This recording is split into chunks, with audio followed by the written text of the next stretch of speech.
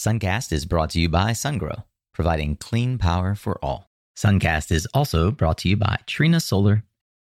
At the end of the day, nothing matters except between people. If you're not getting people excited about what you're doing, then you're wasting your time. Hey there, Solar Warriors. I'm Nico Johnson, and this is Suncast. Each week, I pull back the veil on the life and business insights of clean tech entrepreneurs building the most noble and impactful companies of our time. I hope what you learn from this conversation is a catalyst for your own growth. So thanks for tuning in, and welcome to our tribe.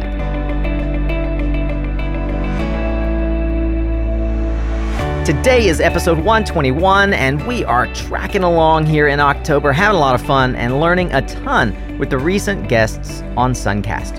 Today's conversation is with another power hitter who's built a sustainable and growing business out of what she loves to do. Lisa Ann and I became friends at SPI 2017, and it was a true joy to finally get a full interview with her to discuss how she transitioned from a radio career to a clean tech marketing maven. We're cranking through season 3 here of Suncast, and I'm stoked to have noticed this morning that we're going to definitely hit 75,000 all-time downloads this week. That's fantastic. Thank you for helping us hit yet another amazing milestone. You can find more great founders, stories, and solar startup advice in over 100 amazing episodes archived over at mysuncast.com. While you're there, check out the Suncast Tribe, where you can be part of my inner circle of solar warriors and trusted advisors. Just click on the member button where you can learn more. And now, get ready to tune up your skills, Solar Warrior, as we tune in to another powerful conversation here on Suncast.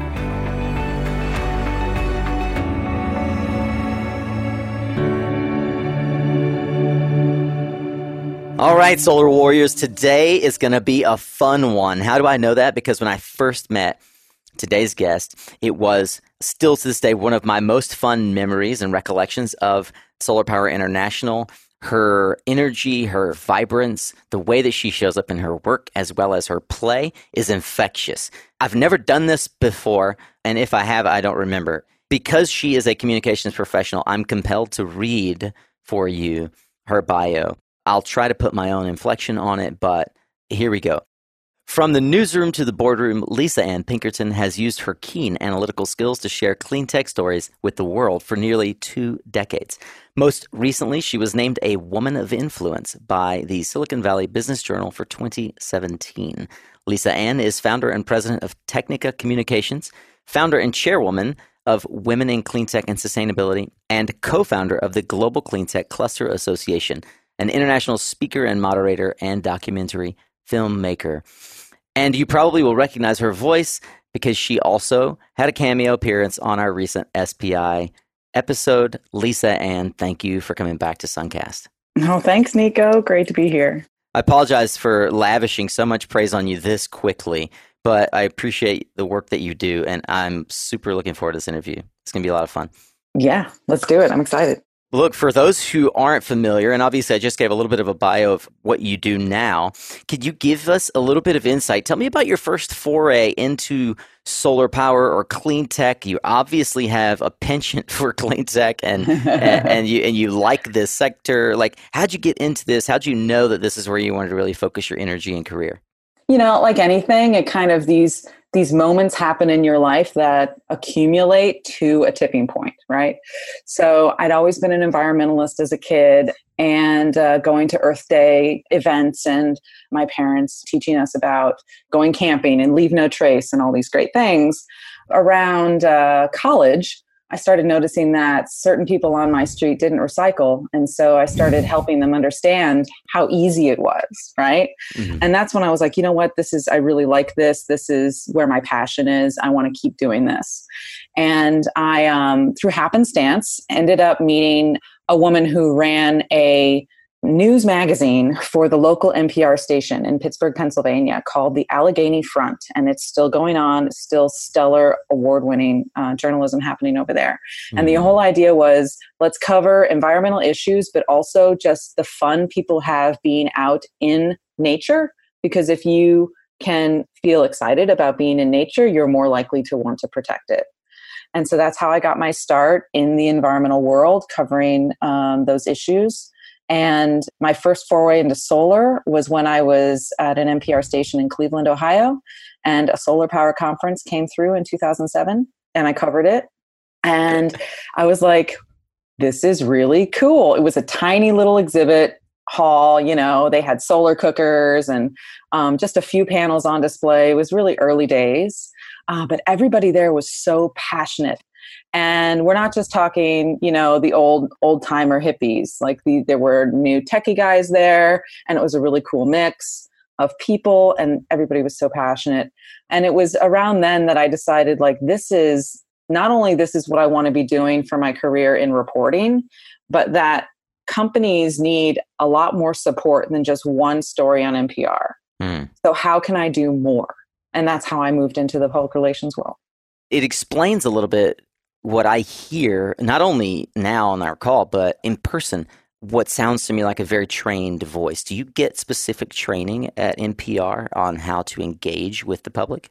Oh, yeah, absolutely. Yep. It starts with your writing. So a lot of people, when they write professionally, will use parenthetical phrases at the beginning of a sentence, but then the subject is later in the sentence. So the mind has to hold on to that information till you get to the end of the sentence, and then the whole sentence makes sense. Mm-hmm. So you start by writing one thought sentences, very straightforward.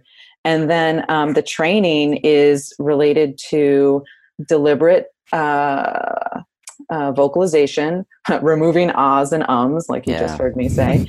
And then, I'm not going to point that out.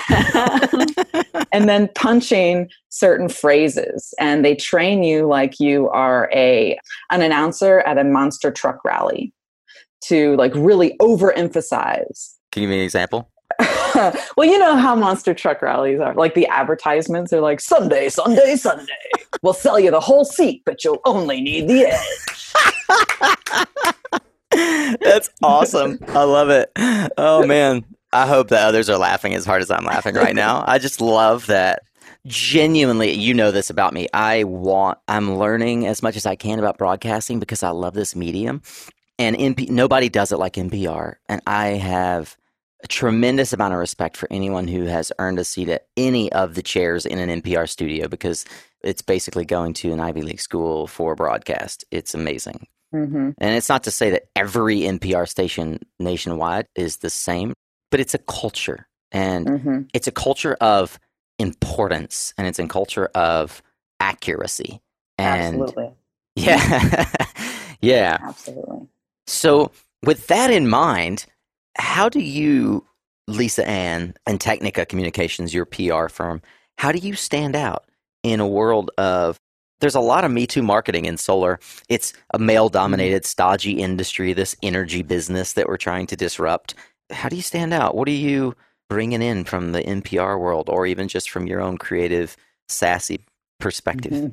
Well, definitely we take a journalistic perspective. So at Technica, everyone that works with us has to have worked in a newsroom at some point in their career, even if it was, a summer internship at the local TV station. It doesn't matter, because once you've worked in a newsroom, you understand how news is created and the value of news and what makes a story valuable to a reporter or an editor in a much more concrete way versus someone who went to communications school and all they've ever done is PR, right? It's very different. So that's number one. Everybody has a journalistic eye. So we know what's going to get a lot of attention from reporters and news outlets and what's not. And so I think one of the things that our clients really appreciate is that I'm straight up with them. I will tell them, yes, I know you feel like this news is important, and yes, we're going to get it out into the world. And this is the type of reaction that I would expect from a journalist. And it doesn't negate the quality of that news. And typically getting that news out is important for a variety of reasons, not just for getting the news coverage. Clients appreciate that because their expectations are managed rather than just being told that they're amazing and the story's going to be amazing. And then, a couple weeks later, oh, sorry, it wasn't as amazing as we thought it was going to be. Yeah. Right? I hate letting people down. I would rather undersell and overdeliver. So I feel that there is in our business a bit of a gray area, or maybe not. Maybe it's not a gray area. There's usually a confusion at the corporate level between the direct correlation of your budget for marketing and PR, which of those two or how they correlate to improve or attract sales. How do you navigate that discussion with your executives as you're onboarding and as you're going through the process of developing a PR strategy and a communications strategy such that they're able to either disconnect it from their need for an ROI on their marketing budget, or they're able to tie it together? Can you talk to that?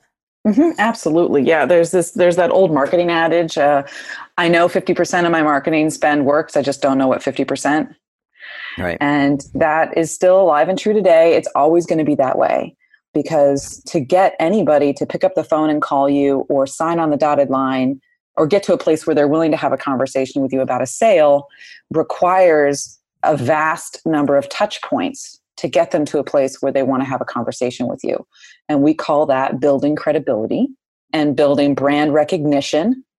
And you do these things with marketing and with PR, because if you're not figuring out what your story is, what emotional culture that you are creating with your brand, the community that you're building with your brand, people are not going to be attracted to you as a company. So you're going to have to work harder to get those conversations rolling. From the public relations side of things, if you are not pushing out into the world all the great work you're doing, how is anybody going to ever know about it? Right? Honestly, we're in a world where if it doesn't exist on the internet, it doesn't exist. So if you're difficult to find on the internet because you're not doing your marketing, you're not doing your SEO, or you're not doing PR, then when it comes to working with you, you're going to have to work a lot harder at those one-on-one interactions. You're going to have to build all that credibility and do all that education in those one-on-one interactions. And that's frankly a waste of your time. Like, customers should come to you pre-educated. They should know who you are, what you stand for, what your products are. They should really know what products they want, what services they want. They should be pre-sold. And that's what marketing and PR together will do for you, right? So you don't have to cold call people anymore. People are calling you, making you the most popular person in the room. Like, that's the whole goal. There is never going to be a direct correlation between that kind of work and a sale, but you're going to know that it's happening and you're going to know that it works. And if somebody's the type of person where they really need like the directness, there are things that we can do. You can use Google Link Builder and a couple of other things to really show, like, look, this press release or this thought leadership article drove people to your website. And then it's the website's job to drive people to the phone or to the contact us page, right? So everything gets a chance to work in concert. Do you work with your customers to help improve those data capture tools? A website being one of the greatest examples. I will, to a point, yeah. To amplify that, my thought process therefore is like, if you are helping drive traffic into an empty parking lot where a game hasn't been scheduled, then nobody's going to know that the crowd showed up because, Exactly. So yeah, I mean, there have been situations where a company wanted to hire us to put out a press release, and I told them, I would love to do that for you, but you're going to need a new website first. And by the way, we do that.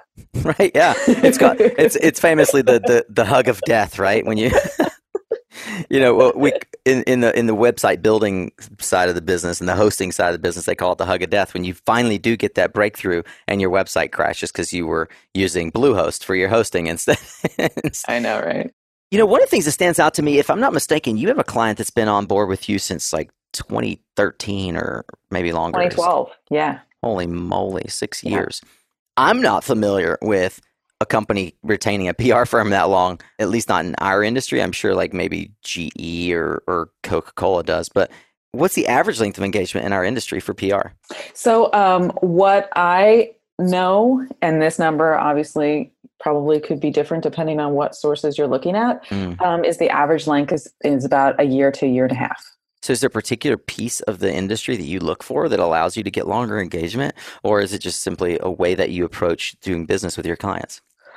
Well, I certainly think that our industry expertise gives us a leg up in maintaining clients for a long period of time, because you don't have to educate us on the industry. We know about it. And we also have, we're talking to the same reporters week in and week out. So our connections with people are really strong. So there's really no ramp up time. Some agencies will say that they've got some, expertise because they had like one client in the clean tech space, but they didn't have them long enough to build the reporter relationships. And frankly, the more popular this industry gets, the more competition there is to get on the pages of Green Tech Media or Utility Dive or what have you. The other aspect of it is, I think the work that we do, in my humble opinion, very high quality. And that comes from my work at NPR. Like I wasn't going to turn a story in to my editor at NPR unless it was impeccable. Right. In my mind, it was impeccable. Now he's going to rip it apart because he's got a lot more experience than me, right? And he's going to make it even better. And that's now your job for your team. Yes, I get it. Yeah. It is. So I'm starting to see what you mean in your tagline by putting journalists on your side. I was going to ask, what does that look like in action? Well, that starts with the content that we're creating for you. So the message, right? You may think you know what your message is or your story, but is that really the message? So what are the media conversations that are happening out in the world, and how do they match up to what you're doing as a company? What are some elements of the things that you do that we think are going to be attractive to reporters, right? And then, of course, making sure that the press release is written in AP style in a way a reporter can use quite quickly, having really good pitches that reporters are going to be attracted to. At this day and age, reporters actually send me business. Okay? So companies come to them and say they're looking for a PR agency. Who should we talk to? And they send them to us. To have a reporter on your side means they get what you're doing, and they appreciate that you're setting them up for success by providing them with really good content that they can use, and also not wasting their time. So then they become your friend and they become your fan. So for certain clients, we have certain reporters that are fans of that company. And we know that when we have a really good piece of news, they're going to cover it. Something occurs to me. I had a client call me before an SPI one year, and they said, hey, should we do this free press release that SPI offers? And they had not done any press releases the entire summer. Didn't have anything particularly novel except the fact they were going to be at SPI. And for me, that was a classic example of like not having a real PR strategy, but showing me the signs like, oh, we really need to figure out our PR strategy. But it was being handled by a person internally that didn't really understand how to do that. And two, it's like the best way to get really good PR and marketing strategy, honestly, is to funnel it out to agencies. That's why the agency model is so effective. Right. Because we're not drinking your Kool-Aid. And if you do hire a marketing or PR agency that all they do is say, yes, that's a great idea, let's do it, challenge them to challenge you. You don't want yes men and women. You want people who are going to give it to you straight. I'm glad we're on this topic. How should I interview for a PR firm? So obviously you want to make sure they have domain expertise, and not like 5 years ago they had a solar client. Like, who are their current clients? How long have they had those clients, and what industries are they in? Okay. That's number one. Number two, it's the easy question is to ask, like, what do you think is your most successful campaign? What do you think was your most difficult campaign that you still got exposure for? Because that's going to tell you a lot more about how industrious that team was, or thinking outside the box, creative, et cetera, et cetera. You want to ask them, like, based on our company, what do you think some announcement ideas would be? Right? This is your chance to get as much information out of the agency as possible. How would you make me a thought leader? And listen for those standard responses. So we'll ghostwrite articles for you and blah, blah, blah. But look for the big ideas. Look for the out of the box ideas. That's going to tell you how much people are thinking creatively, and also how much research they did on you. Is there an example of an out of the box idea you've used to land or close a client? Well, the thing about the out of the box ideas is that clients never really go for them at the end of the day because they require a lot of effort and budget. That's why they're called big ideas. So it's hard for me to know if I landed that client because of the big idea. Right. But I'm always trying to get my clients to do a podcast or organize a conference specifically for their industry. These kinds of things where you're building community. At the end of the day, nothing matters except between people. If you're not getting people excited about what you're doing, then you're wasting your time. Yeah, I got a quick question for you. Are you a manager running a solar sales team or an engineering team? Or maybe you're one of the engineers or salespeople on that team, and you, like many of my friends, are waiting days on end until the engineering team can get back with a design because they're frankly backlogged and they're the critical path.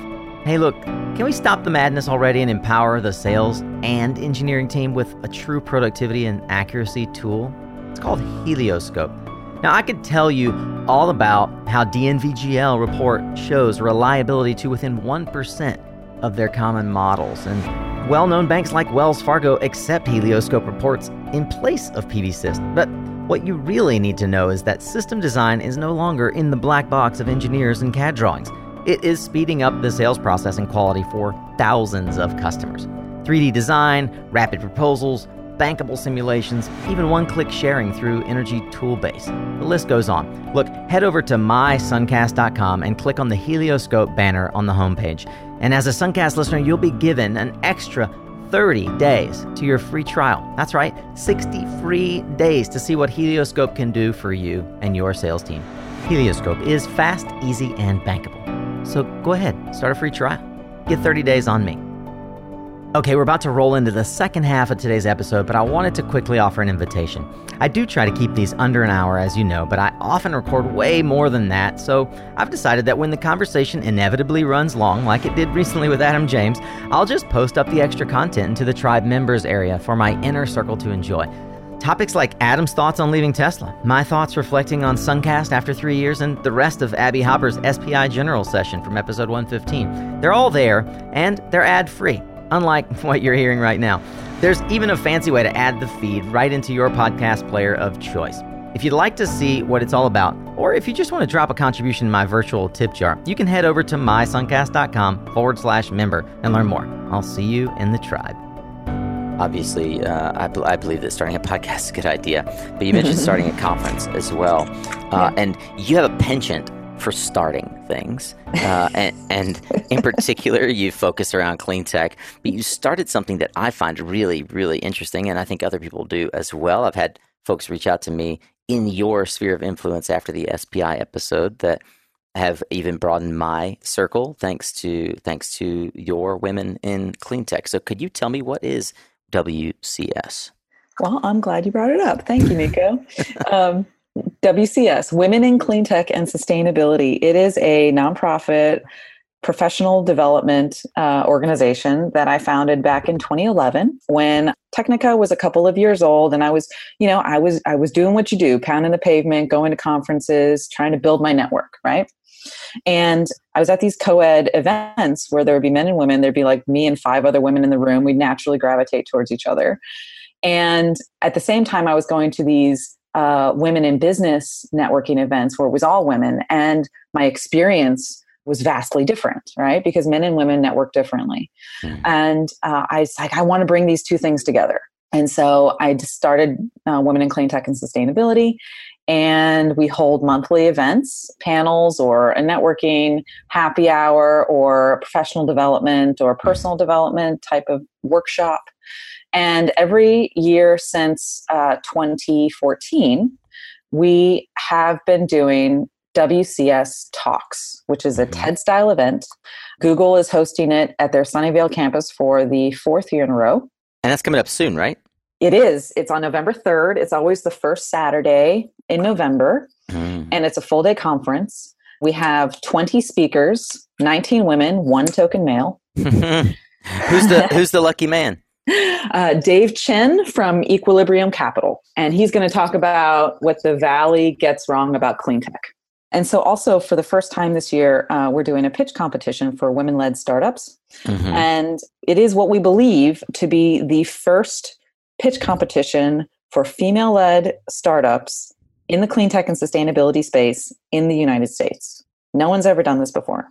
This is kind of like what Plug and Play does, right? This is a chance Yeah. for folks to come in and connect with the not just Googles, but the folks in this space that are looking to invest in particular, in female-led companies. Yeah, absolutely. We got a panel of judges from the venture capital space, and Do you have Danny and his team from CalSUF coming down?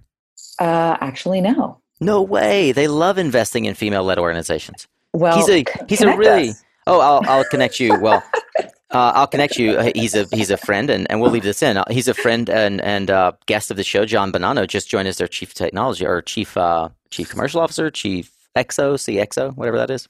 Mm-hmm. So I'll definitely connect you. They should be there. Danny, John, if you're listening, you should be at this thing. I'll make sure they get that. Well, that's fascinating. So women in clean tech and sustainability, this nonprofit, you said something that actually really stands out to me. You said men and women network differently. As a man, I don't know what that means. Okay. Well, I think it just has to do with the way men and women operate. So women are coming from, in general, right? Mm-hmm. Women tend to come from a desire to build a relationship and get to know a person first before they do business with them. So if you're networking all women, we'll spend the entire networking event talking about everything but business. And then if I decide I like someone, I might ask them, well, what do you do? Oh, that sounds really cool. We should go get coffee and we can talk about that. Whereas what my experience has been networking with men in general is that men are very focused on, I'm here to only meet CEOs or whoever my decision maker is, right? So if you're not that person, they give you their card, they're out. Very transactional. Yeah. Very transactional. It's not about the relationship. It's about what they can get. And then they will build the relationship with you when they get coffee. Oh man, we're not painting the male species here in a very trustworthy light, I'm afraid. But I can't say that I disagree on the whole. Certainly, it's not for every one of you solar warriors out there. And my tribe tends to be those who like to build and deepen relationships. So higher on the emotional IQ scale. But yeah, I could see where you're coming from there. I can't fathom, to be honest, like I totally say, I can't fathom sitting in a networking event for an hour and not getting to the question, so now how do you put food on the table? It's like one of those core quintessential, I don't know, like machismo type questions that men tend to ask men. Right, right. Well, it's because men are providers. Yeah. Right? Yeah. It's a natural instinct to want to provide, and you can connect with other men that way. Well, how do you provide, right? It is. Like, well, what weapon do you use, right? Like, Exactly. Yeah. Well, listen, I think it's a great way for us to segue to a segment I call Hot or Hype. For those of you who understand and listen to the show, this is a segment where I talk about a specific topic, and you spend 30, 60 seconds on whether or not you think it's hot or hype and why. We'll start with microgrids. Microgrids have been fabled as becoming as the beginning of our industry, and many have said that we're going to return to microgrids as the core part of the grid. Is that hot or hype? I think that's hot.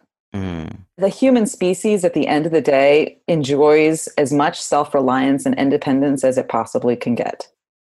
And so microgrids are a vehicle towards that resiliency. And as climate change brings us more and more, once in 500 year storms, the more control people can have over their energy and how they use it, the better off they're going to be in the long run. Now, you might not see this from people on the residential side of things, but definitely on the business side of things. What we're seeing, especially all across the country, businesses, they can't survive, their power being down for more than a day or two, right? And in some places around the country, it's down for a week. Like, that's absolutely unacceptable for a business. So they're going to start creating their own systems, and eventually you'll see them microgridding with their neighbors. Like, why not? Right. Yeah. The whole notion of transactive energy. I see it. No, I see that happening. And I want to commend you because of all the answers of this question, many solar warriors out there would know. Few, if any, have said that they think it's hot because C and I, and many sort of tangential areas of grid defection. Many point to developing nations, the Caribbean, etc. But I can't say I disagree with you on this one. And where C and I is concerned in the U.S., I believe that as technology has been catching up, probably every energy manager out there in his mind is thinking about his own microgrid and how he can build in resiliency and stabilize it, and then therefore how he can interact with others in the immediate area. Fascinating. Okay. Let's move to the next one. We could dwell on any of these for a 5 to 10 minute episode themselves. So I have an electric car. You might have an electric car. A lot of us are seeing e-mobility rise. Tell me, do you feel like the nexus of distributed energy and e-mobility is hot or hype? How close are we to vehicle to grid integration? Oh, well, if you're talking about vehicle to grid integration, I mean, some companies define that differently.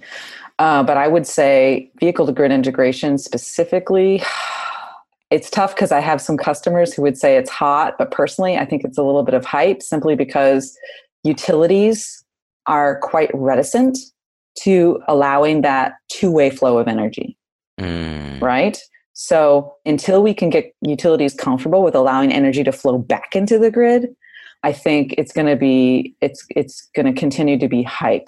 Now, if you're talking about vehicle to grid integration related to communications, and allowing utilities to aggregate electric vehicle loads like eMotorworks is doing, or aggregating storage assets, right? Like STEM or Axiom, Exergy, then that is hot. Like that's happening today.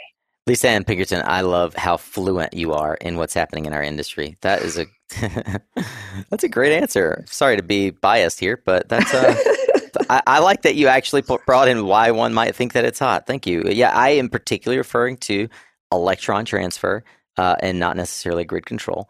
And I would say, through the lens that you just couched it, I would tend to agree with you. Moving on to the next topic, we'll state this one very simply. Hot or hype? Blockchain relating to the energy sector. Oh, wow. Well, so at the current moment, hype, because until citizens of the state of California, at the very least, if not other states, get together and demand that their government allow utilities to allow transactional energy, we're not going to see it. It is illegal in California for you to sell energy to your neighbor. Yeah. And so for you, blockchain only really serves as a backbone for transactive energy. There's not any other applications. Oh, well, I mean, yeah. So I was talking specifically around blockchain energy and the sale of energy. Okay. I think blockchain technology as a platform, I'd say it's still kind of early days though. Still hype. Yeah. Still hype. Yeah. Absolutely. There's a lot of different ways to look at blockchain as it relates to energy. Lisa Ann says it is still hype. Okay, Lisa Ann, I think this is an area where I expect that you have a strong opinion. Hot or hype content marketing for the solar industry as the path forward? Oh, hot. Very hot. Here's the thing. From the way I see it, the way journalism is going, and especially in the clean tech space, sustainability space, if companies don't start advertising in these outlets, they're going to disappear. So they're going to have to create their own content, and they're going to have to become their own news outlet because there won't be any independent news outlets left. And I'm very serious about that. I know of very specific news outlets in our industry that are shrinking because nobody's advertising, right? So content marketing is only going to become more important. And eventually, I predict 10, 20 years, you're going to have these big companies will have a dedicated newsroom that is churning out news about them, but about the industry, because the news industry has been struggling since the internet came about, and they still really haven't figured out their business models in some cases. But, content marketing for content marketing's sake is not going to put wind in your sails. The quality of your content is always going to be king. And it's not about selling you and your services or your products. It's about furthering the industry. It's about pushing us all forward in a certain direction. It's about providing value in any way that you can create content, provide that value, education, connecting the dots, establishing trends, things that help everyone in the industry, not just you. And when you do that and you do it well, it's like all eyes turn on you, because you become the most popular person in the room because you're giving people news they can use. And at the end of the day, everybody wants to be your friend. How do you see people misunderstanding or messing up their PR strategy? Two things. It's when the marketing team decides that in each quarter they're going to focus on a specific type of topic or content, and they try to force press releases and media conversations to fit within that predefined area. News is fluid, and so you want to be current with whatever's happening, right? And if the marketing plan doesn't align with that, it can cause challenges. Number one. Number two, it's thinking that any piece of news that you have coming out of your company is going to be something that the rest of the world cares about. Not always the case. And it's important to have a variety of those things, right? So if you have too many like big pieces of news, you're going to wear people out, right? Yeah. But if you have too many small pieces of news, you're not going to seem relevant. Yeah. And so you want to have a variety of those, and you want to space them out so that you can give reporters the rest. You don't want to be hitting them up every 2 weeks, right? People are going to stop listening after a while. Where do you look for inspiration to provide insight in our industry? Do you go outside of our industry? How do you get inspired? Well, if you haven't guessed already, I'm like really big on people. So I love reading the comments sections of articles. I love Reddit for that reason. Okay. And so I go to those areas quite frequently to figure out like, okay, this is what the reporter thinks, but what does everybody else think? That was my secret sauce when I was a reporter at NPR. That's how I got all my stories, is I read the comments section, because that's what people really cared about, right? They cared enough to comment. That's really insightful. And so putting those dots together as well. So, you know, there can be a story about one particular topic, say it's blockchain or whatever. Okay, that's fine. But then people in the comments are going to put all the pieces together for you. They're going to bring in other ideas. They're going to, you know, they're going to give you a fuller context. But also just talking to people, asking them, well, what do you think, you know, what do you think the industry is missing? Or what are we getting wrong? When you ask those questions of people, they will give you very honest answers. And you can typically use that information in your content marketing because you want to educate people, right? What issues do you see our industry leaders facing, and how are you helping your clients think through them? There's still a lot of traditional thought processes that go into marketing and PR. So, hey, we just landed this deal. We have to announce it. Okay, great. It's going to be huge. Really? Why do you think a reporter is going to care about this? Because it's the fifth announcement of the same type that you've made in the past month, right? How are you furthering the industry? That's why I always go back to, how are you improving the industry? An example is eMotorworks is one of our clients. And so I'll use them as an example. So they have this ability to aggregate fleets of electric vehicle chargers so that the grid doesn't become overloaded at any one time, and utilities can control this. And then drivers get a reward for participating in such demand response activities. I asked them at one point, like, can we get a graph, or can we show the industry like how much energy reserves does a utility have based on all of the chargers that we have in California? And, you know, we've done a lot of customer announcements and that kind of thing. It's all great, but it's starting to sound, you know, the same. We need to then, now we've shown that we've told everybody we can do this. Now we need to prove to them that we are doing it, right? That's how you further the industry. Wow. You give real results, and don't be afraid of your numbers, because it doesn't matter what your numbers are if you feel like they're too small. If nobody else is doing what you're doing, then they're the biggest numbers out there. I came up with that idea in January. It took the company until September to get to a place where they felt comfortable. Let's turn the corner here towards reflection a little bit. You've had some time now, founded this in 2009. You've been working with a lot of customers over the last almost decade. What are some key takeaways for you, maybe from your experience, maybe from the mentors who've influenced how you've developed your career? What are some key things that you would share with the Suncast audience? The first thing I'll share is the first piece of advice I ever got from someone at NPR.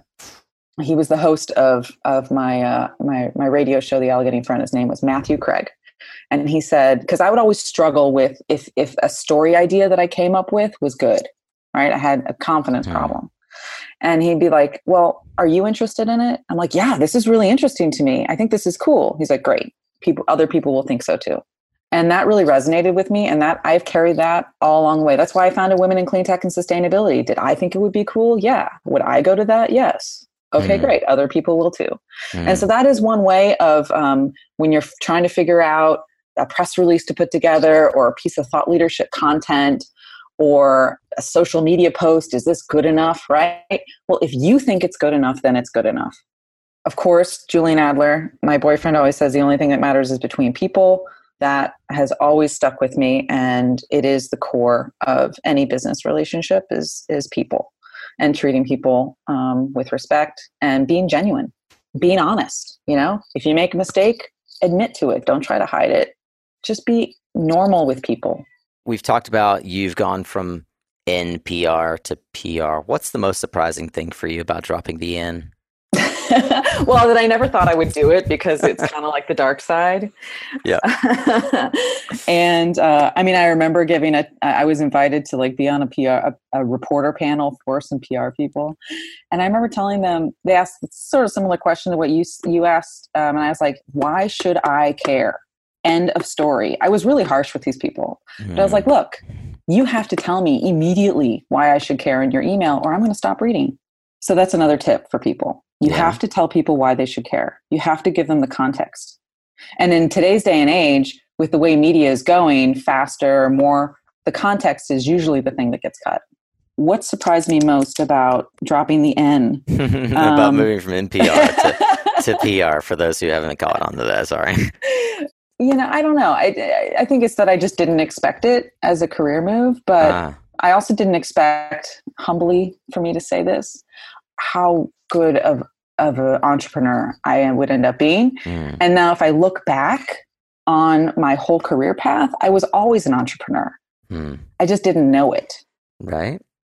And that's why at Technica, everyone's a contractor, because if somebody decides that they know enough and they can go start their own PR agency, great, more power to them. I want more small businesses in this world.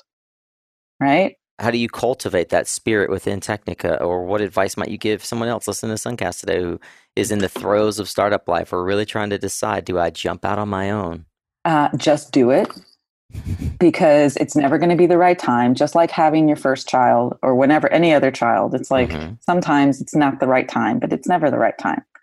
I've watched a lot of people be laid off on the solar roller coaster and say that they're going to do consulting and they're going to start a consulting practice, but they're still looking for full-time work. Right. They're not consulting. They're not consulting. And I guarantee you that consulting agency never going to get off the ground. Other advice is make sure that there is pain related to the problem you are solving, because if there is no pain, nobody's going to buy. And understand what that emotional pain is. There have been a lot of companies come and go in this space and other spaces that were a solution for a problem that didn't exist yet. They were too early. So be honest with yourself in that regard. I have a section I call Learning, Leadership, and Legacy. And I know that you're a reader and you love to dig in and learn from others. What book have you gifted the most, or perhaps what book has had the biggest influence on how you think and educate? Wow. Okay. So I live in California. So I'm going to go a little woo-woo on you. Go for it. Way of the Peaceful Warrior. But, that story changed how I see the world. So before that story, I was in a sort of a victim stance, a fearful stance. Everything was happening to me. I didn't have control. That book opened the door for me to see the world as, I can take accountability for what I can be responsible for, and I'm not going to sweat other people and their own victim, perpetrator, hero complexes. And the only way you can get out of that triangle, right, is to take a step out of it and just be accountable for what you can and move on. Other books that I have really enjoyed are Power versus Force, and then also The 48 Laws of Power. So I wish somebody would have handed me the 48 Laws of Power when I graduated high school, and it would have saved me a lot of pain. That's perfect. I'm glad that you stated it exactly that way. And nobody has recommended Robert Greene on the show, which blows my mind. But I, too, wish someone had given me that book straight out of high school. Yeah. So the one way that I have asked this before is, if you could gift yourself a book out of high school or college, what book do you feel like would have had the biggest impact on you? And a lot of this is timing and being ready for the right book, and the message wasn't, you aren't there. Like I read The Magic of Thinking Big out of high school, and then when I read it again as a 33-year-old, it blew my brain. Like it totally blew my mind. Anyway, Robert Greene, 48 Laws of Power. The last book, Power of the Sacred Feminine. Okay. It could be challenging for people, but it's really good. It really changed the way I experience myself as a woman. All right, let's see. Who wrote The Power of the Sacred Feminine? We're looking it up right now. If you guys haven't figured this out yet, sometimes we edit it out and sometimes we leave it in, but I'm always on the Googles when I'm hearing these book recommendations, and I'm throwing them into my Goodreads account because I love to read, because readers are leaders. That's right. I didn't find it. The Power of the... Is it The Power of the Divine Feminine? No, there's a lot of books on Divine Feminine. Yeah. Do you know who wrote it? I'll have to get back to you on that. Okay, fair enough. We might not get that into the show notes, but we just may. So hang in there. Look, hey, listen, there's another thing that I think is actually a trademark, a sign of a good leader, and that is consistent habits. So I'd like to know from your perspective, what habit or consistent practice has had the greatest impact on your life? I work from home, okay, and I run my own business. So it is very tempting to keep working, right? So at the end of the day, when I'm done, like I have a specific time, between 5 and 7, I'm allowed to stop working, right? And when I do, I turn off my computer, I close the lid, and I tell myself I'm done for the day. And I'm leaving all of this here. How can folks interact with you? I know you're on LinkedIn and Twitter. What's the best way? Or what are the ways? What are your socials? My socials, at Lisa Pinkerton, Twitter.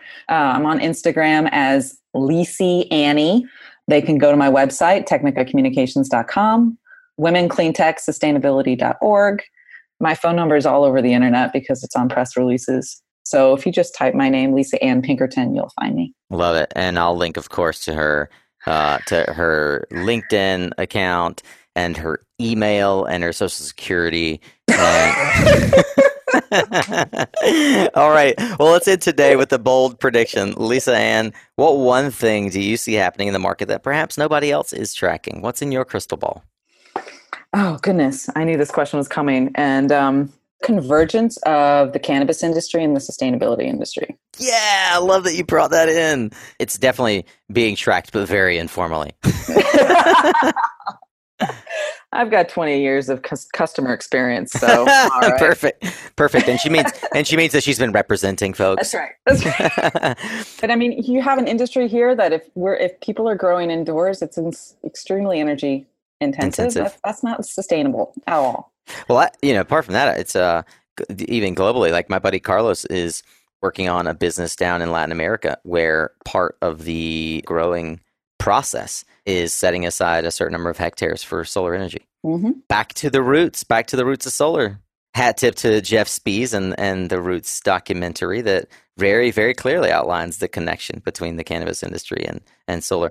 Well, Lisa Ann, as that does evolve, we will be here on Suncast interviewing the leaders who are bringing that transformation about, and I will certainly be following your press releases heralding their exacting works. Thank you for joining us on Suncast. Thank you for carrying the banner and for shouting from the mountaintops for those who are less capable. Thank you.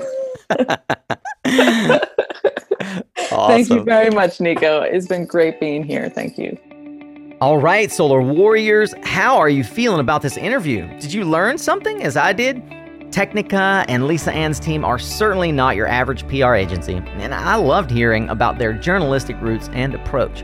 Hey, if you're in the Bay Area, I really highly encourage you to grab a ticket to the WCS Talks happening in a week or so over on the Google campus. Now, I'll link to it on the blog page over at mysuncast.com. And Lisa wants to incentivize you further as a Suncast listener. If you do buy a ticket to WCS Talks, you can use the code SUNCAST for a 25% discount. So go over to mysuncast.com and grab the link to WCS Talks. Use the code SUNCAST for 25% off. And I hope you enjoy it. Wish I could be there. I love the sage advice from Lisa Ann about following your interests and solving people's pain. I'll be tweeting some of my takeaways from the episode and would love to chat with you about your takeaways on Twitter as well as LinkedIn. Would you share it with me? What was your major takeaway? Find me on Twitter at Nico Meo, Nicomeo, or on LinkedIn, of course. Both are linked from mysuncast.com. Hey, Alexa, what's the latest episode of the Suncast podcast? Alexa can tell you all about which episode is currently going, but if you stay tuned, you'll hear about the next one. Me and my friends from MERM are very happy to be with you at this super program that we really like. And if you're one of the tribe faithful down in Mexico, you probably recognize that voice as none other than Patricia Tato. On next week's Tactical Tuesday, we'll learn how Patricia is taking on the task of uniting and educating the female workforce for clean tech in Latin America in her spare time. The fact that you're still listening tells me you really do love what we're putting down here at Suncast. And if that's true, and if you're wondering how we can connect more and how you can help, would you please consider supporting the podcast by becoming a member of my Solar Tribe? You can do that at mysuncast.com/member. At least you could join the newsletter while you're there, so you won't need to rely on Alexa for knowing when the next episode comes out. I'll tell you all about it in my weekly emails. I look forward to formally welcoming you into the tribe, my friend, and thanks again for showing up. It's half the battle.